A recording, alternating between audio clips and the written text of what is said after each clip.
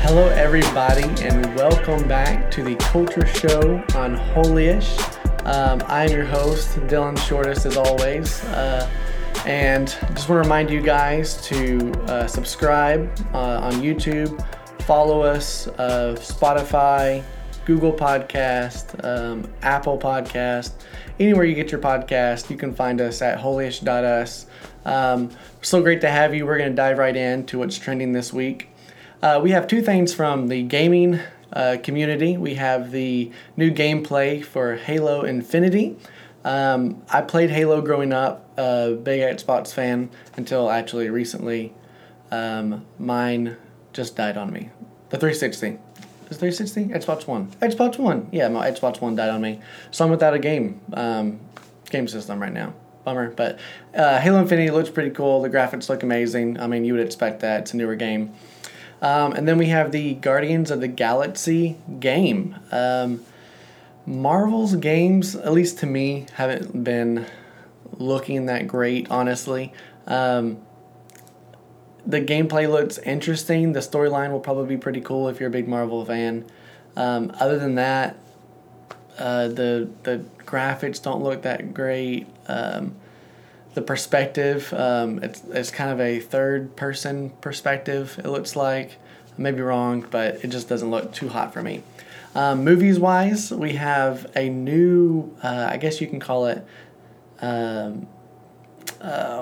poster for Ant-Man and the Wasp, Quantumania, and it looks like they spelled Quantumania in maybe a different language, like a whole bunch of Q's and O's and squiggly lines. I'm guessing has to do with maybe Kang the Conqueror, not sure.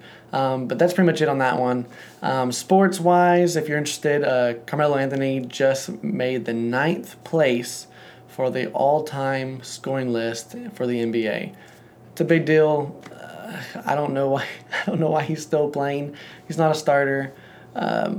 This isn't a sports podcast, so I won't dive too much into my thoughts on Anthony still being around. But anyway, congratulations, Carmelo Anthony, 9th place. Awesome job. You've been in the NBA for like 30 years, longer than I've been alive.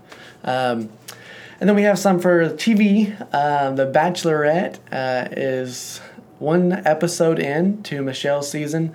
I think that she is a great Bachelorette. She has a great personality. She's relatable. She's a teacher. She apparently loves basketball. I love basketball. No, not that I'm interested in Michelle. But you are beautiful. You're great. We love watching you. Me and my wife do.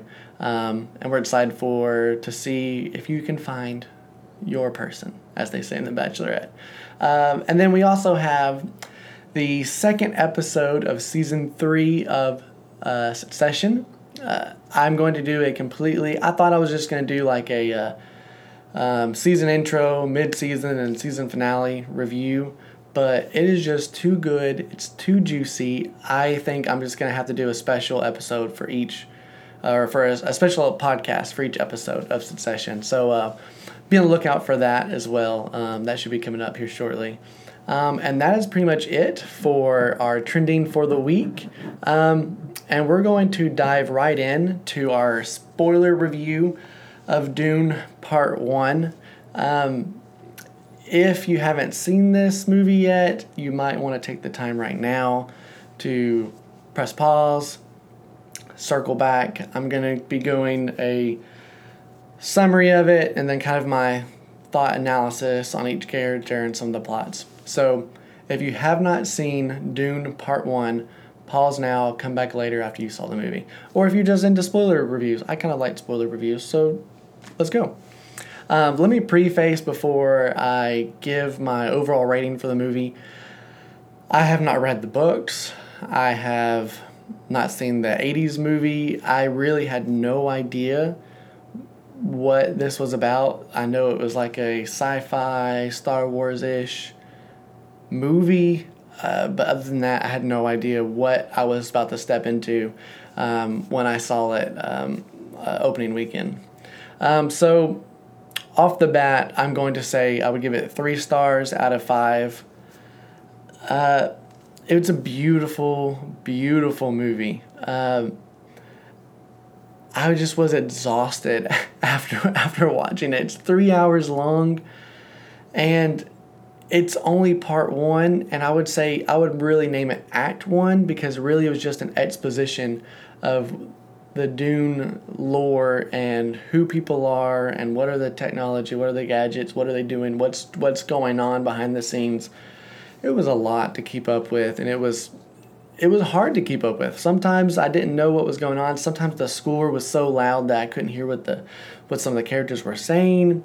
Also, FYI, I am a subtitle person. I love watching everything on subtitles.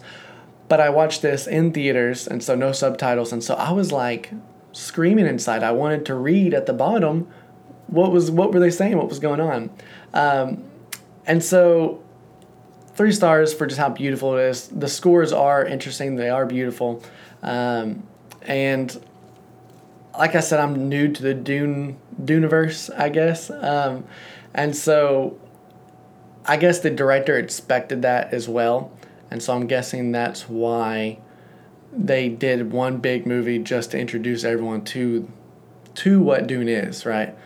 And I would have given it more maybe if I read the books, or maybe because I'm the type of person that I usually like to read a book and then see how they bring it to life and how what I pictured in my head matches to what the director saw. And so I probably would have liked it more if I would have known what was going on, but I was just exhausted towards the end.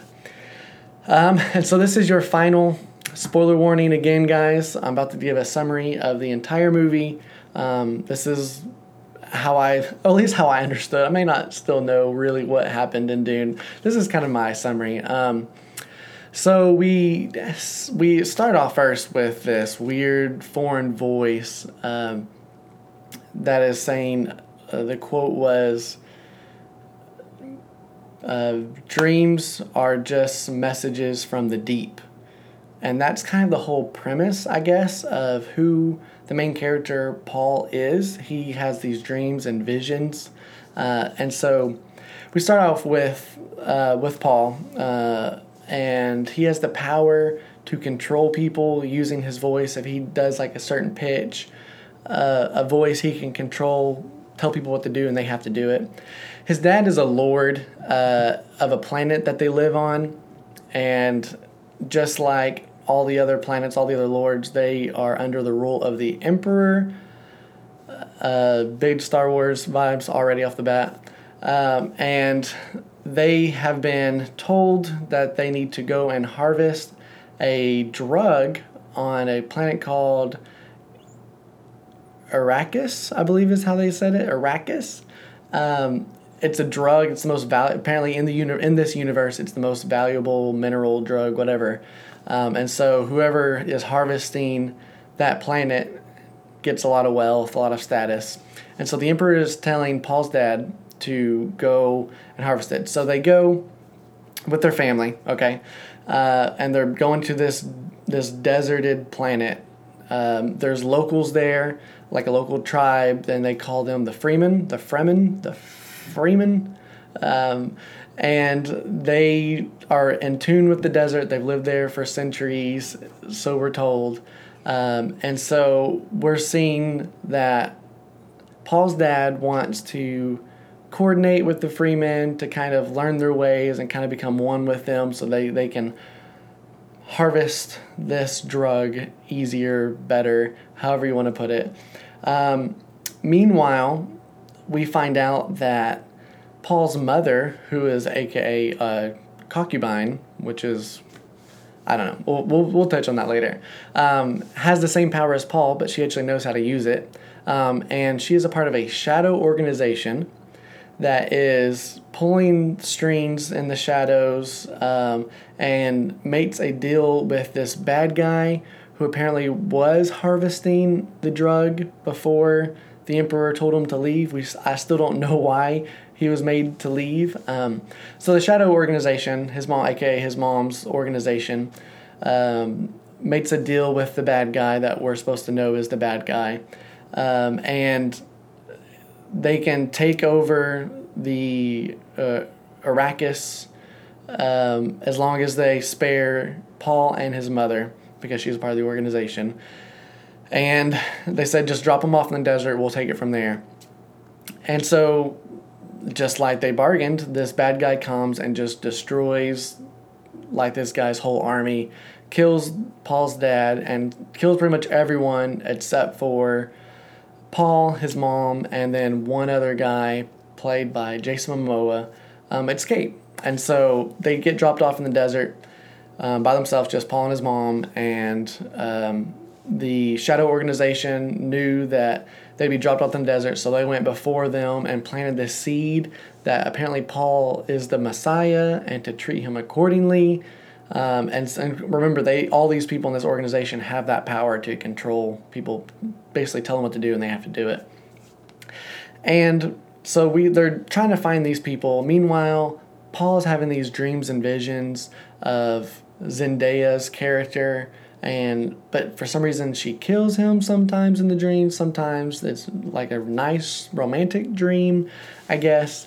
And so Paul tries to find the Freeman and to get in with them because he knows that he can survive with them. And every time he runs into one, they kind of reference that he's the white Messiah or whatever. I don't know. I still don't know fully if he is supposed to be the Messiah or not. And even Paul now knows that what his mom does in the organization, and that, okay, like obviously you're telling these people they think I'm the Messiah, but I'm not. In the beginning, he believes that. Okay. And it goes on that Paul is going to finally meets with the main tribe of the Freemen, these local tribes, and decides that he is going to try to tell the emperor what has happened. These bad people killed my dad, killed my kingdom. I need to make a plea deal, kind of, and tell him all the corruption that's going on. And that's pretty much how it ends. We get with Zendaya finally. She's like indifferent to him.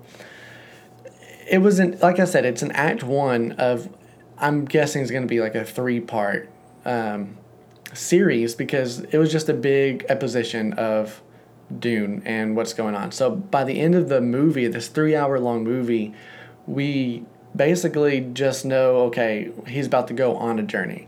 All that led up to this potential journey, right? And so it's a lot. This is a big, long movie. There's a lot of moving pieces. And so I think the easiest way to kind of walk through this is by the characters. And we're going to first start off with the supporting characters. And at first we have the Desert Worms, which, even though they are supporting characters, they are always looming in this desert scape. The first time we see this giant lizard, when I say lizard, this giant worm is this big harvesting machine, and the worm gets like underneath it, and it definitely gave me like Star Wars, is it Sarlacc pit with Luke Skywalker, just how it just swallows anything whole in there.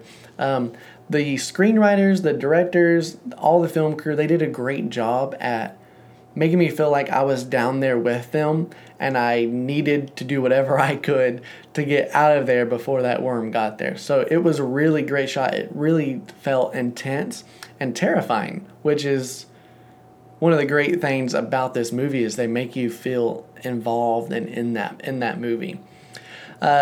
Next is, I'm gonna try to say this right, Chani, Zendaya's character. She was billed before this movie came out as like Timothy and Zendaya. Like, I thought that was the top cast, but other than the dreams and visions, she's like in the last 10 minutes of the movie. Kind of disappointing. I'm sure that she's going to be a main role in these next parts, or part if it's just 2 parts. But it was kind of disappointing. And also, I was confused because he's like not falling in love with her, but like it seems like he's into her, the way he sees these visions and dreams of her and the mood tones. And then occasionally she kills him in the dreams. So I don't know if he's seeing the future, because he sees people that he's going to meet, but are they doing what they're going to do, or does it mean something of what they're going to do or how they're going to represent in his life? It was kind of confusing, but I guess she'll be bigger in the next one. Next, we have Dr. Wellington. Was a completely flat character, okay? Like, completely flat. We don't learn about his family being abducted until the very end, after he's already betrayed the whole kingdom, empire, whatever it is. And then so when he dies, when he gets killed, to be like the cliche, like, I told you I'd let you be with them. That didn't mean they're alive, so he kills them to let them be with his family because they're already dead. I didn't, and this might sound sad, but I didn't have sympathy for them because I didn't connect with them. I didn't see him with his family already. I didn't connect to that family at all. And so it was kind of like a flat, like, oh, we just needed someone to betray him. Let's give him a reason to betray him. That's not so, oh, I betrayed you because I want money or power, I guess. So that was kind of disappointing. Next we have, I'm going to mispronounce a lot of these names, guys. Going forward, just FYI. Glossu, played by Dave Bautista. Okay, I loved Dave Bautista in Guardians of the Galaxy. He was a nice humor, serious, kind of tough guy, but very, very humorous. This was like the same character as Guardians of the Galaxy, but way emotional, not funny. He's like yelling and screaming because they had to leave the Arrakis to go because they couldn't harvest anymore, and he was like throwing a tantrum because of it. And then he's beheading like prisoners of war for no reason. I know that's like a bad guy move, but it's still not likable for a bad guy. Like, we like to like the bad guys. Like, oh, he's a good bad guy. This one wasn't. I don't think he was. Maybe he played. That's what's hard about this whole movie, was it might be players that are going to be more involved in the next parts and all that. But so far, his character was pointless. I didn't like it. And then we had Jamis, played by Babs, and I'm so sorry I can't pronounce his name. I'm not even going to attempt to. I don't want to insult anyone with my terrible pronunciation of his last name, but Babs. We first see him in Paul's dreams, and he's saying, like, I will show you the ways of the desert in the dream, okay? And what's confusing is we actually do end up running into his character, Paul does. And for some reason, he's enraged and he wants to fight Paul's mom, but Paul steps in as her replacement to fight him. And so we now have this Messiah character who is supposed to kill this black man. And Timothée Chalamet is white as white can be. And so I just didn't like to see like this white dude having to kill this black guy in order to move forward with his journey. It didn't set well with me. I'm not sure if you noticed or if it bothered you. I mean, it set poorly with me. Like, you have to kill this black guy in order to move on with his journey. Which makes me think, why was the guy in his dream saying, like, I'm going to help you, I'm going to show you the ways of the desert, if in the end Paul really has to kill him? Confusing. I don't have an answer for you guys. I'm still lost in it as well. And so next we have Stilgar, played by Javier Bardem. I probably mispronounced that as well. I apologize. Any movie he is in, he just turns it on. I don't know if it's necessarily his character, but it's like who he is as an actor or as a person. It like creates this like mysterious intrigue around him that just makes you like drawn to him. You want to know more. You want to see him more. He's not in here very much. He's in the maybe middle of the movie for like 5 to 10 minutes. No, probably 5 minutes. Leaves, and then he comes in at the end. He's a part of Zendaya's tribe, the Freeman. And I loved his character. I hope to see him a lot more in the movie. It's just this charisma about him. I love it. Okay, and so next we have Gurney Halleck, played by Josh Brolin, a.k.a. Big Daddy Thanos. And so this was another character that I just thought was pointless, a lot like Dave Bautista's character. Kind of emotional. Apparently, he's like a colonel, lieutenant of Paul's dad's army. He doesn't like the Freemen. I guess he's run into issues with them or something, and so another character that just wasn't great for the movie. I don't know how they added to the movie. He was the one to try to teach Paul how to fight, or maybe has taught Paul how to fight. But I think our next character that we're about to go into could have taken that place as well as doing his role in the movie, and that is Duncan Idaho, played by Jason Momoa. Jason Momoa is always Jason Momoa in every movie, okay? He's this big guy, looming character, towering over everyone, but he's also has this like joking, playful side to him. And so that aspect of it I really loved, okay? I love seeing like the big brother vibes for Paul. The only downside is he's such a big guy that whenever he's like kind of roughhousing a little bit with Paul, it makes Paul look like a little boy, like the relationship you would have with like a 20-something-year-old with like a 10-year-old. That's what it seemed like at times, because he's just such a big guy. Maybe they could have casted someone maybe like 10 years, Paul Sr., that's a little taller than him, a little bigger, but still like this cool warrior guy. And speaking of the warrior scene with Jason Momoa, I have some questions. Okay, we learned that the technology, the shields that they turn on their wrist, protects them from any fast-moving blade projectile. But if it's moving slow enough, you can go through the shield. Okay, that's how you fatally wound someone potentially in this movie. And then we have Duncan's big battle scene at the end where Paul had a vision that he would die in it, and he ends up dying in it. So again, some dream visions are coming true, some are not. And so, but we see Jason Momoa just like slicing down people, making his way through certain kills, and they're quick and happening fast. But maybe only Jason Momoa has the power to like kill people through the shield quickly and easily, and not where it's like you have to go slowly through the shield. So I don't know if that's a plot hole or just maybe just a cool action scene that they try to come up with. It bothered me. It stood out to me quite a bit, but it is what it is. Next we have Vladimir Harkonnen, played by Stellan Skarsgård. He is a super famous actor. He plays a lot of drama roles.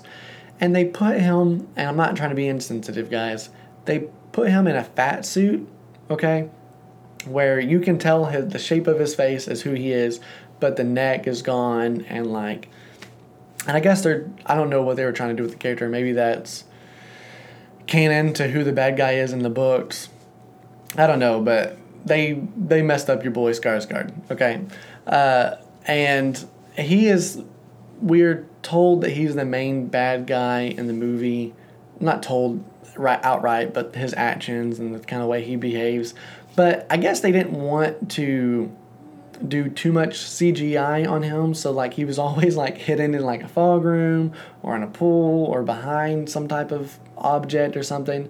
And it isn't until one scene when he rose up out of his chair and began to like hover, but he had like these long robes on, and for a split second I told myself, if he turns out to be a centipede, I am walking out of this movie, because it looked like he just had one long body that just kind of rose up, and I was like, are we going this sci-fi like that? I draw the line somewhere with my sci-fi films, okay? And if he was a centipede, I was literally I'm not finishing this movie.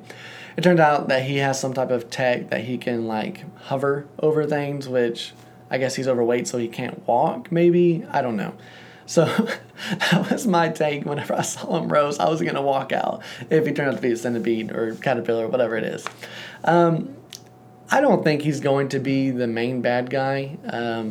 Yes, he has a lot of power and I guess resources. But I don't think he's going to be the series bad guy. He's probably going to be a small bad guy compared to the Shadow Organization that we spoke a little bit about earlier, and we're going to speak a little bit more soon. Next, we have Leto Atreides, which is Paul's dad. It's played by Oscar Isaac. He's an amazing actor. Anything he's in, he's great at. I think he played off the royalty vibes very well. Like, I could see him being like a lord or king or whatever he's supposed to be on their planet. I thought they were going to go the route of he's one way to Paul. He's kind of explaining things to make it seem like he's a good guy and that he has good intentions, but it turns out that, or Paul will eventually learn by certain circumstances, that his dad's actually not a great person and that he's actually doing terrible things to certain people. But it turns out none of that's true. They like pulled one over on me, that he actually is just a decent guy, a decent king, and he really wants to unite with the Freemen and be able to be one with them and learn their ways. And then he just gets killed off. So it was kind of a bummer. It was like, oh, he actually is a great guy. And then they kill him off. It's like, okay, now we're stuck back with Paul again, like to, I guess, cheer for. Even though he's a white dude going around killing black people, essentially. I don't know. Again, I won't make too much more about it. It bothered me. I don't know why he had to be a black actor that he killed. I don't know if they thought about that. But it's still just, I mean, racial injustice just is on my heart, and it's hard for me. But we will press on. Now we have Gaius Helen, which is, I'm not sure if this was Paul's mother's mom, so Paul's grandmother, or maybe just the boss of the organization, but she is definitely like the Sith Lord of the Duneverse, okay? She's behind the scenes, pulling strings, treating like the Emperor that we never even meet or see, like he's her puppet or something like that. And so I think that either her organization or herself is going to be the big bad, because we saw in that scene with the box, and Paul has to put his hand in there, and she's holding up like a poisonous dart needle to his neck. To get him over there, the powers that she used, which are the same as Paul's, are not only better than Paul's, not only better than Paul's mom, but are like instantaneously. Whenever she says it, next thing you know, it's there, you're doing it, and you come back too. Like, it was instantaneously as compared to anyone else's powers we've seen so far. They called her a witch, and I definitely got witchery vibes from her, especially in that room with the bot. There was like a ritual, and I was getting like not great vibes from like the satanic ritual type stuff, and like the wall color, and like the box, and like the poison needle, and I didn't really enjoy that. But I don't know if even I would let my kids watch it, even if they were 13. I don't know. It depends on how my kids behave, but definitely a lot of like witchcraft vibes going on there with her. I get that she's the big bad, so they have to make something bad about her, make her a bad person. And so I just don't think they had to go full-on witch vibe. She could have just had a power and just used it badly, but it kind of gave me a witchcraft vibe, so I didn't like, but it is what it is. And that leads us to Paul's mom, Lady Jessica, played by Rebecca Ferguson. She is, she was great in it. I didn't think she was going to be like the main character along with Paul. I didn't know it was going to be revolved around them the whole entire movie. Like I said, I thought it was going to be a Zendaya that was with him. But she might not be a great mother. I mean, she basically turned her son over to the Shadow Organization to test him. I don't know if maybe she had it done to herself, so she knew that it wouldn't really hurt him as long as he kept his hand in. Regardless, I'm not sure if she is going to be able to be with her son and be with the Shadow Organization at the same time. I think eventually that they are going to have some type of conflict where his mom is gonna have to make the choice to either sacrifice her son or sacrifice herself to save her son. Because, like I said, it's definitely coming to the point where, okay, is he with us in our organization, or is he going to be with the Freemen helping to liberate them, or so on, right?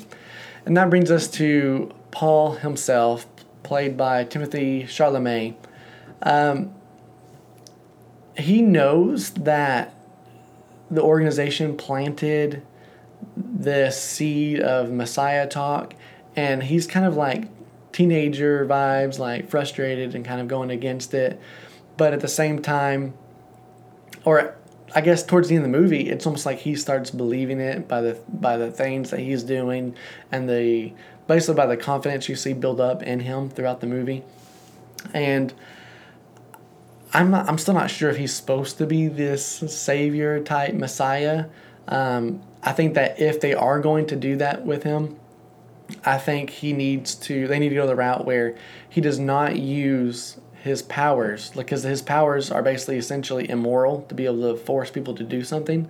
And so I think he needs to take the route, if he wants to be the good savior of this series, is I'm not going to use my powers because I know that's immoral. I'm going to do it, and I'm going to beat the people who have these powers without using these powers, by using the choices of free will of others to show you, like, we can overcome this power. This power is nothing compared to free will and unity. And I think, he already used his powers a little bit, or he tried to save his mom's life. And I get life and death situations. You got to do what you got to do, right? I think they need to go that route. I think that would be best for the series. And then I'm thinking, and I don't want to, make some people mad, but I'm thinking that he's going to have to copy the greatest story ever told, and I think he's going to have to sacrifice himself in order to save the Freeman, or save Zendaya's character, or someone, make that ultimate sacrifice to show, like, okay, just like Christ is our Savior, He is the Messiah. In this universe, He has to sacrifice Himself to truly step into that Messiah role. And so that's pretty much my take on it. It was a good movie. I'm glad I watched it. 3 hours long. I'll never get that back. I'm already involved, invested into this movie, into this lore, to this Duneverse. And so I am excited for part 2. I hope it's not 3 hours long again. Some movies can do it. Some movies, it just seems long and drawn out, which Dune was. But it was a good movie, and I would recommend it. And so, guys, just a quick reminder that to ask us any questions you have at holyishpod@gmail.com. You can comment below on YouTube with any questions or comments that you have. Let me know what you guys think about the Dune review. Let me know if you agree with certain character, plots, ideas, going forward, things like that. Again, this is Dylan Shortis. You're watching the Culture Show on Holyish. Thank y'all so much for watching and listening. I can't wait to talk to y'all guys soon. Thanks again. Bye.